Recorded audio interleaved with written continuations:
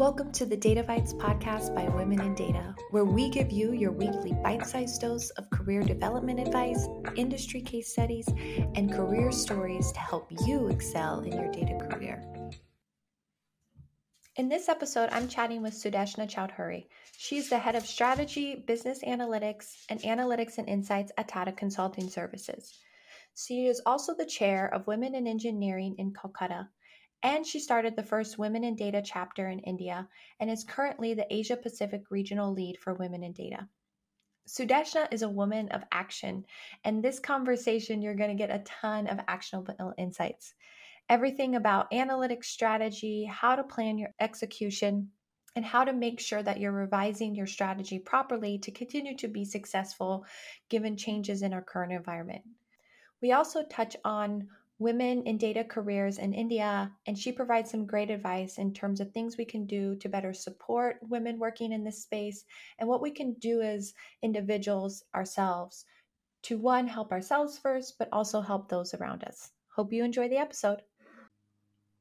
Sudeshna, it is such a pleasure to be chatting with you and having you on the Data Bites podcast. Thanks for coming on. Thank you. Thank you very much for inviting me, and it's a pleasure for me too. Yeah, for those listening, we were just chatting that a few months ago, Sudeshna had the opportunity to interview me, and she did a fantastic job. So I'm feeling a little bit of the pressure now of the roles reversed, but I am really excited about this because Sudeshna is a wealth of knowledge and has played such a pivotal role in women in data. I'm happy to elevate this conversation to more audiences. So thanks again. Thank you. All right. So, one of the things that most surprised me about you was how long you have been working in the analytics space. So, I get to talk to a lot of people, and a lot of them have been career changers, transitioners, but you actually started your career in analytics about 20 years ago. And I was like, how did you have the foresight to do this? And what made you decide to choose analytics back in the early 2000s? Okay, so to answer that, to be frank, I never had a foresight. It was all, it happened very naturally.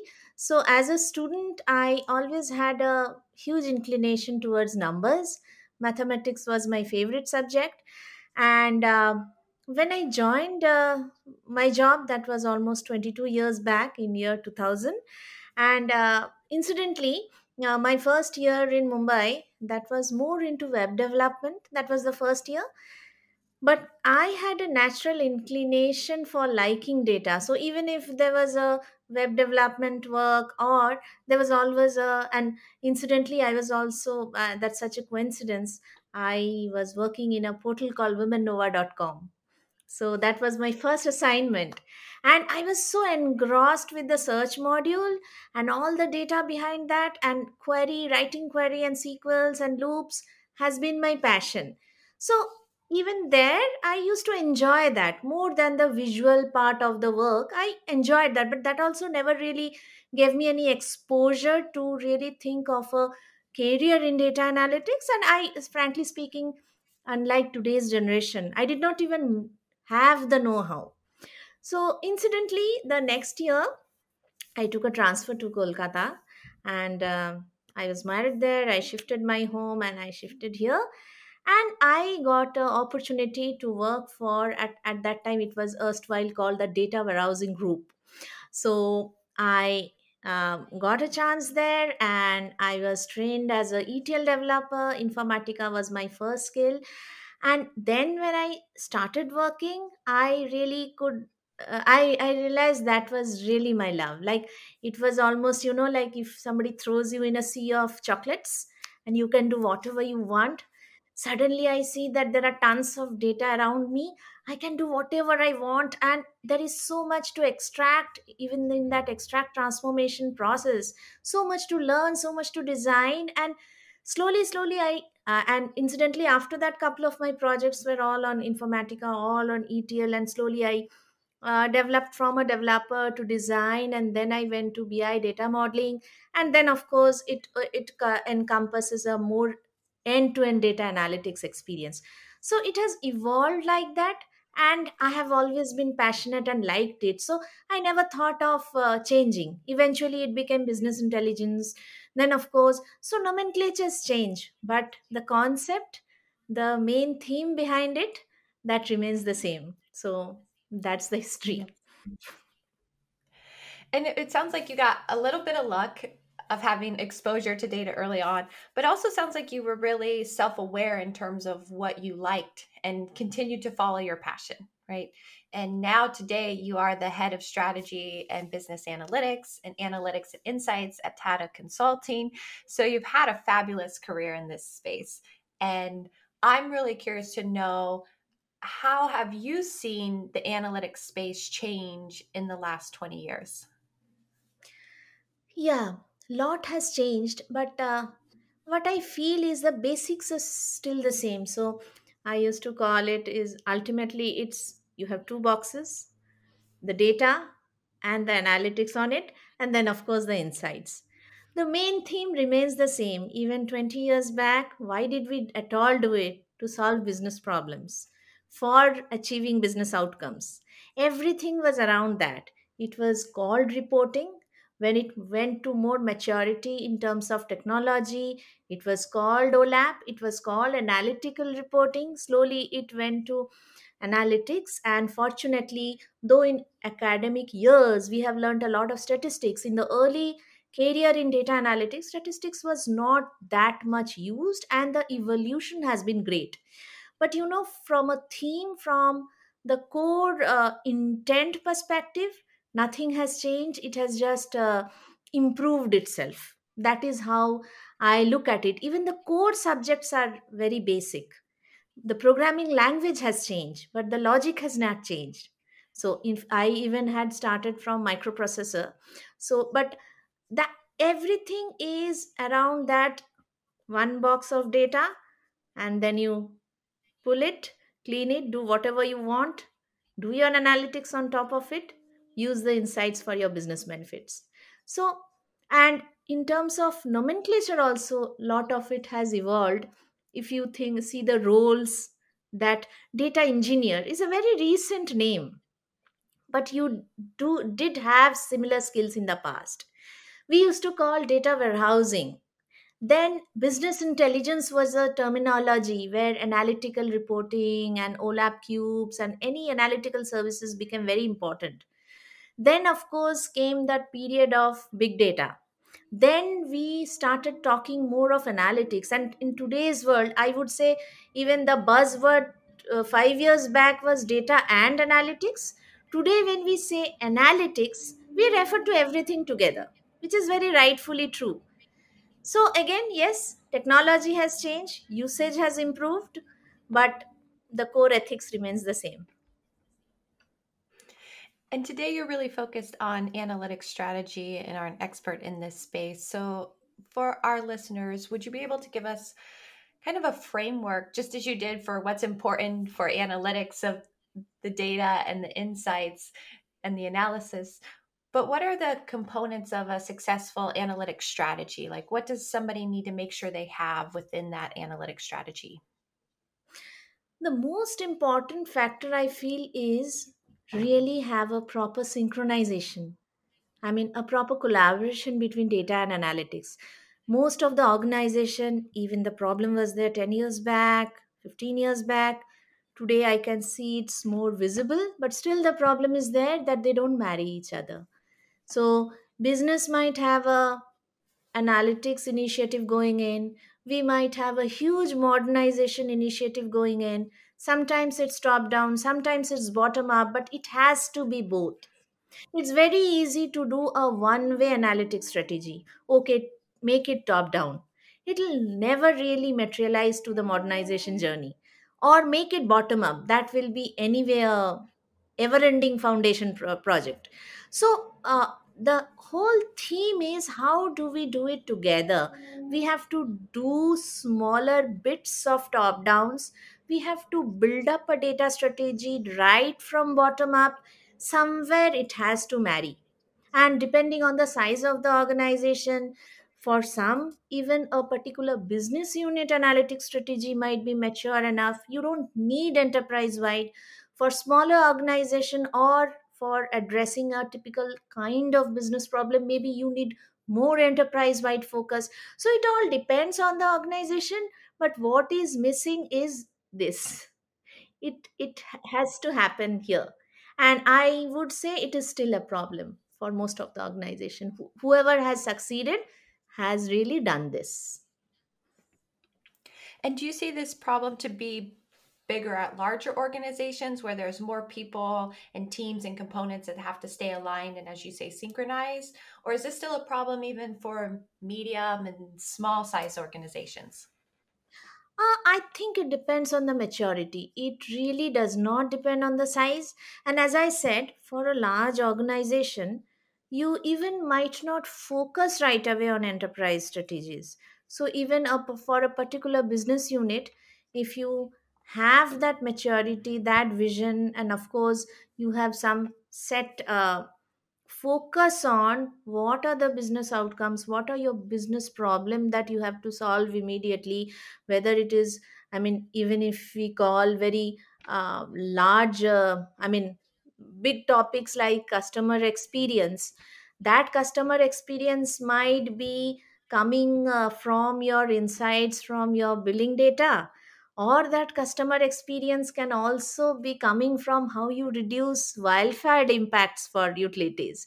So the whole concept of what is that I want might vary from organization to organization, and it all depends on the maturity that organization has.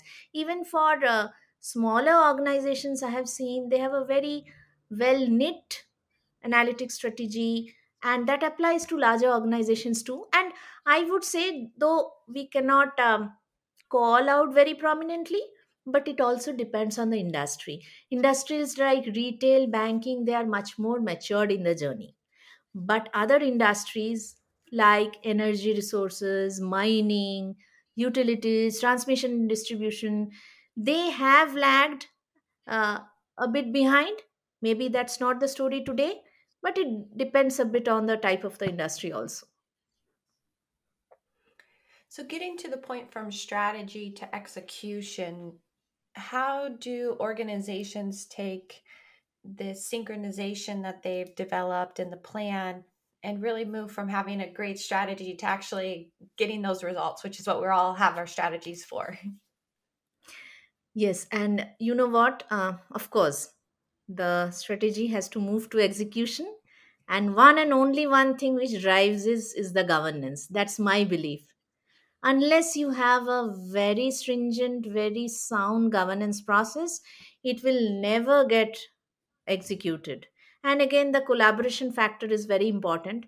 And every organization, otherwise what happens, it just remains in the books, and again it gets revisited. And another very important aspect of the whole analytics strategy to be successful, from my experience, is the decommissioning strategy.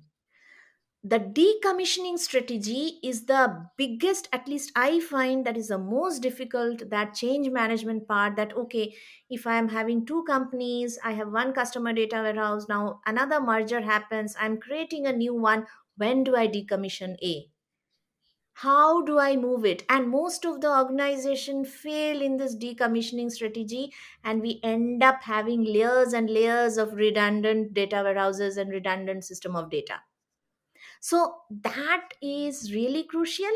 And another reason for that gap is, usually there are in the structure, there are different organizations who handle the transactional system and the different organization who handle the system of data and the analytics applications. So both have to sync together, and again there can be growth and transformation programs going on the transactional side. So that whole decommissioning strategy, unless that really happens properly, both from the change management as from the cost optimization perspective, it really never gives the result which we were expecting.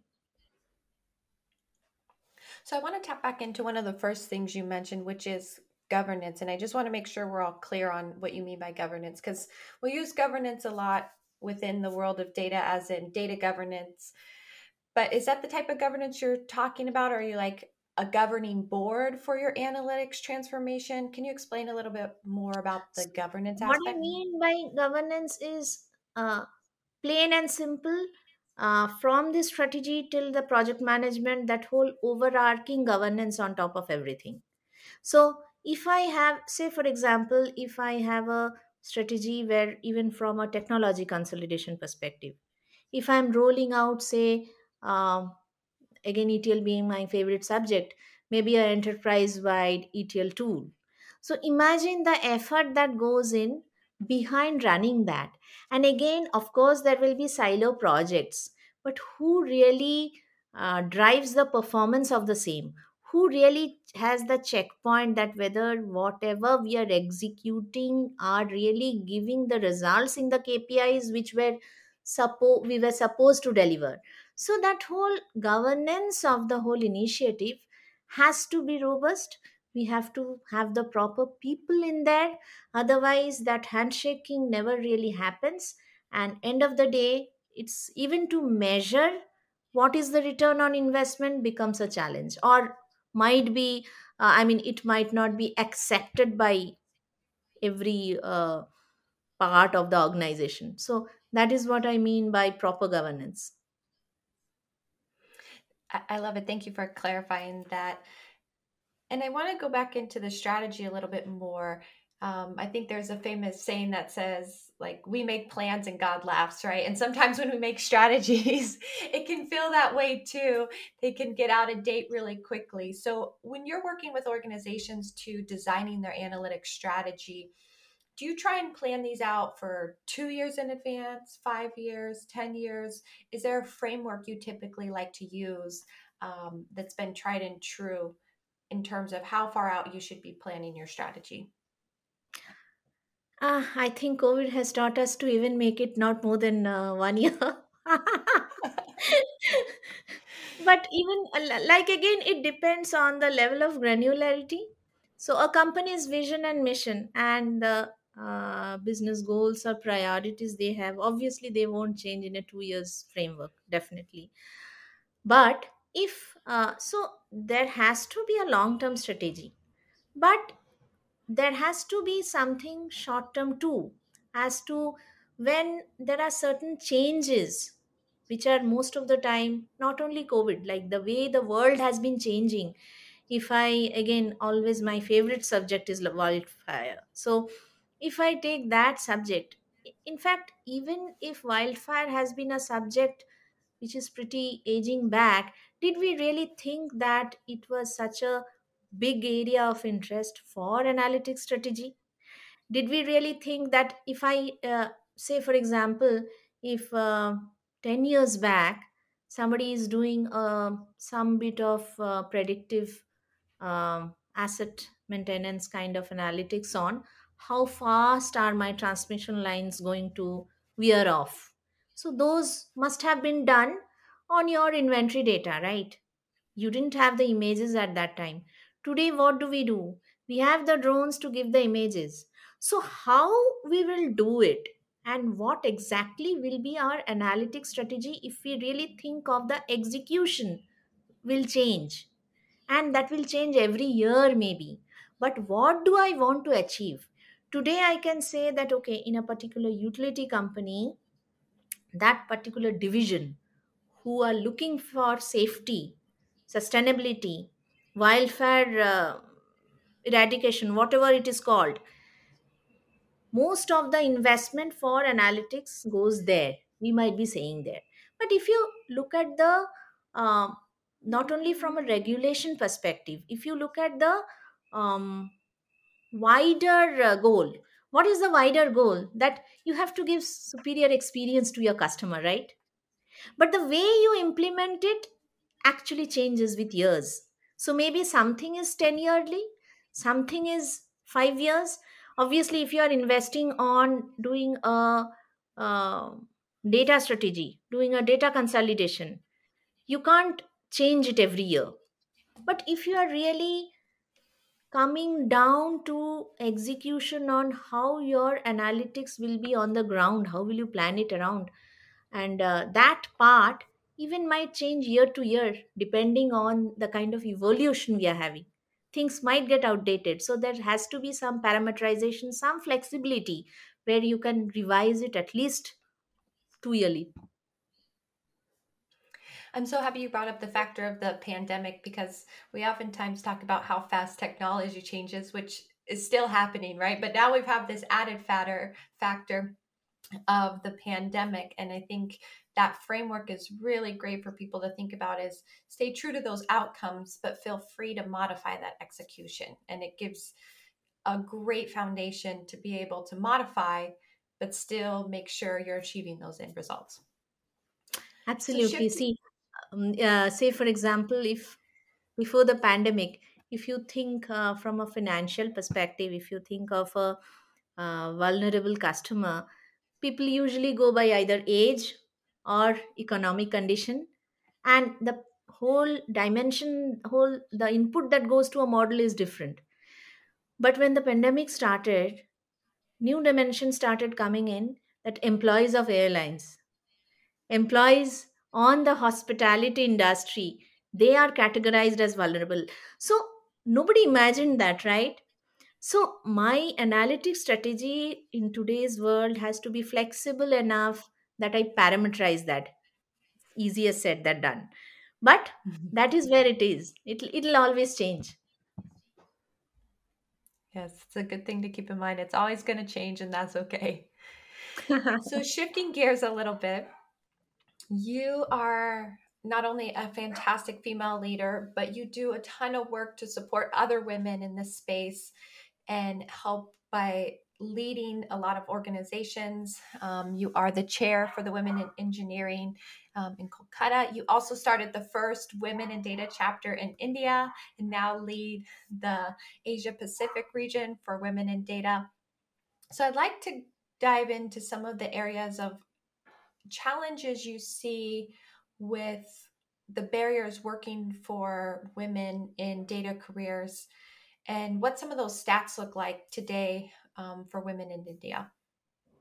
Yeah, so if you really go on the current trends, so I would say, if you look at the statistics, maybe around 50% of all university grads will be women. But when it comes to STEM careers, it should be around 30-35%. Again, from that, if you really look at how many are really into data science careers or data analytics careers, that again comes down to around 20-25%. And ultimately, when you see the workforce, it comes down to even, I mean, 15 to 20% or something around that number. And not only in India, that is, I mean, to different varied degrees, but that's kind of the trend in and around in other Asian countries too. And well, there is no particular reason. I mean, whatever reason we associated to a poor percentage in STEM career for women, that applies to data science and data too. And it's not only about women. The stereotype is men will not go for arts, women will not go for science. So it's a problem for both. I mean, the stereotype thought process has really stopped women or men for going for their choice of subject, which is not quote unquote a very men subject or a women subject. But I would say for even for STEM careers and data careers, it has really drastically improved in the last 20-30 years. Personally, I never had any problems because I grew up in an industrial township, and all our parents were always thinking that everybody either has to be an engineer or a doctor. So that was the only two careers they could ever think of for any, I mean, be it daughter, be it son. That was the two dream careers we were always taught to go for. But if I really look around me, yes, there are apprehensions, there are dropouts. That really hits the percentage very badly. But today, if I see, I won't say the incoming crowd percentage is a problem. What is a problem is the middle layer dropout. So when a woman is around, say, 8 to 10 years experience, or maybe 5-6 years experience, they get married, they have kids, they start dropping out. So that is one problem. And second is, you will see a fair percentage. maybe even 30, 35%, 40%, it might be growing up, but you don't see them in the front line. So women in leadership in data career is very weak. Maybe we don't have much old timers. We have newbies, which is a big percentage. That can be one of the reason. But even for old timers, I would say we don't really come in the front, and it is nobody else's problem. It is our problem. So that is how I look at it. Women has to be convinced. Only if she is convinced, there cannot be any other barrier, any discrimination, nothing will really impact. So you're saying that we need to convince more women first. What do you think, though, that Yes. we can do to help support that? Is it on us as women ourselves in this industry? Is it something organizations can do to especially support this really like vulnerable population you've identified, which is that middle tier, right? With the 5 to 10 years experience. And it also lines up usually at the time when you're getting married, having kids. It's what I call the 5 years of doom, right? Like if you can make it through there, we'll probably be good. But what are the things that we as individuals or organizations can also do to support these people or give them the confidence and convince them that they are needed in this role and it will be worth it if they stay? Absolutely. And that is what I have learned through my all these last 20 years of journey, and especially in and around like my involvement in diversity and inclusion initiative started in around, I think, 2014-15, and it started with when I was nominated for a women leadership program which our corporate leadership runs. And at that time I had a question that why is a program required for women leadership? Isn't that a discrimination?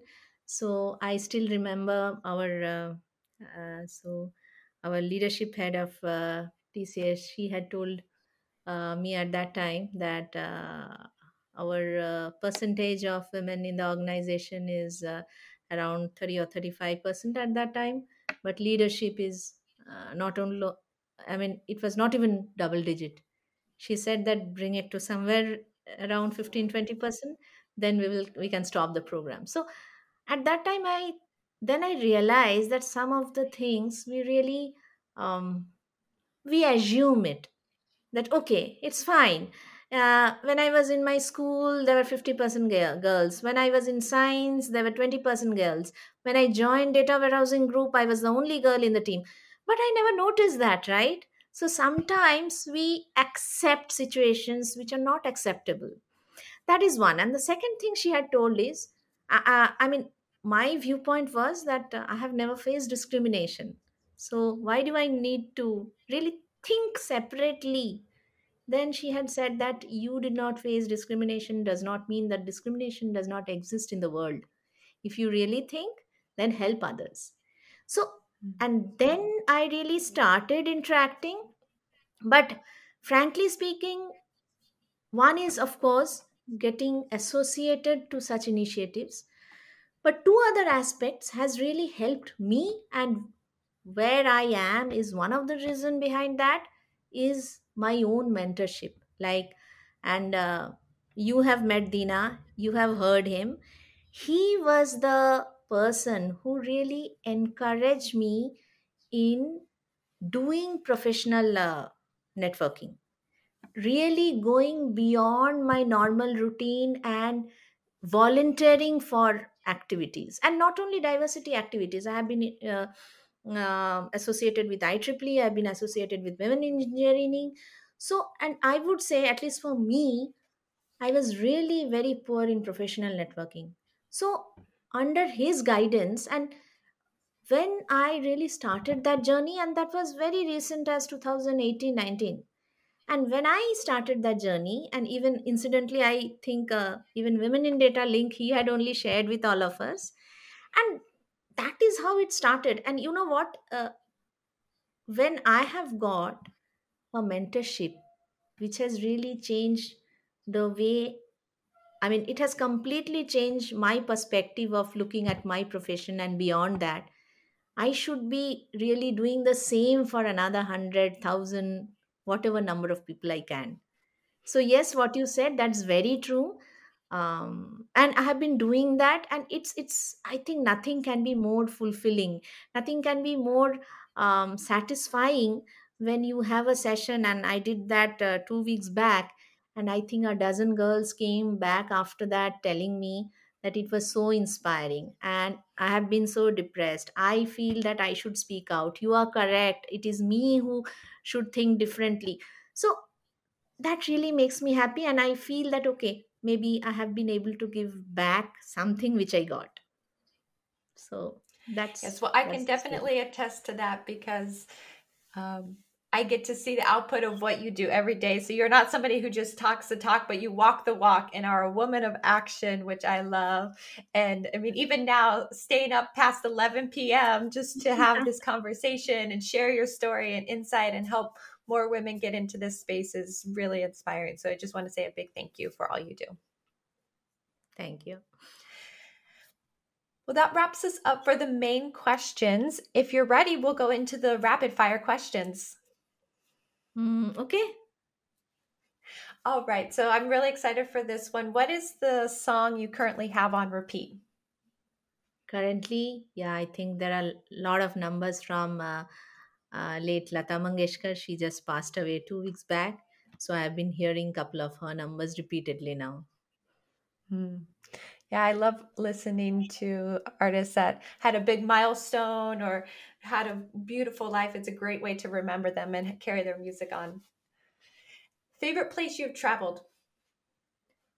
um I would say in India it is Havelock Island, and outside India it's San Francisco always.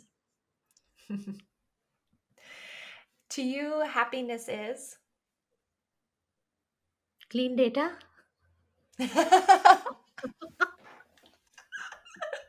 Oh, that's the best. I think this is one of my favorite answers.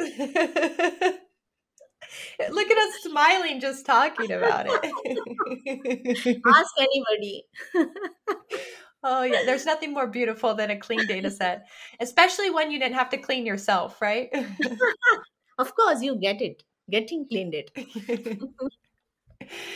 In the next 5 years, you hope to? See 50% women in leadership.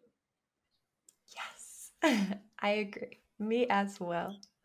And then last but not least, to me, curiosity is. Knowledge and learning. I love it. Well, thank you, Sudeshna. This was such a pleasure. If people want to connect more with you, what's the best way for them to do that? Absolutely. You can share the LinkedIn and my email ID. That's fine. They can Wonderful. connect me through the Women in Data link too. We will do that. Well, thank you so much. Thank you, everybody, for tuning in and listening. Remember to keep learning and stay curious, and we will chat with you again here soon. Thank you. Thanks so much for tuning in to another episode of the Data Bites podcast. If you're looking for more resources to further your data career or find your tribe, we encourage you to become a member at womenindata.org. See you on the other side.